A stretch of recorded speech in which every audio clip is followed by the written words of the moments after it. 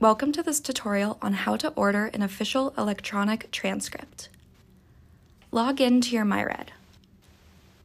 Hover over the Academics tab and select Order Official Transcript. Two options will appear. Option 1 is to order a paper transcript. Option 2 is to order an electronic transcript. In this video, we will be learning how to order an electronic copy. Select Order Electronic Transcript. Enter in your name, address, phone, and email information.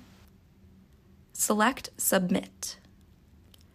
Under Select Document, choose Transcript. Select the blue link below the search box that says Send to yourself, another individual, or third party. Select when you want your transcript to be emailed. Now, we'll email the transcript immediately. Hold for grades. We'll email the transcript after the end of the semester when all final grades are collected. Hold for degree. We'll email the transcript after the end of the semester when degrees are conferred. Enter the recipient name and email address.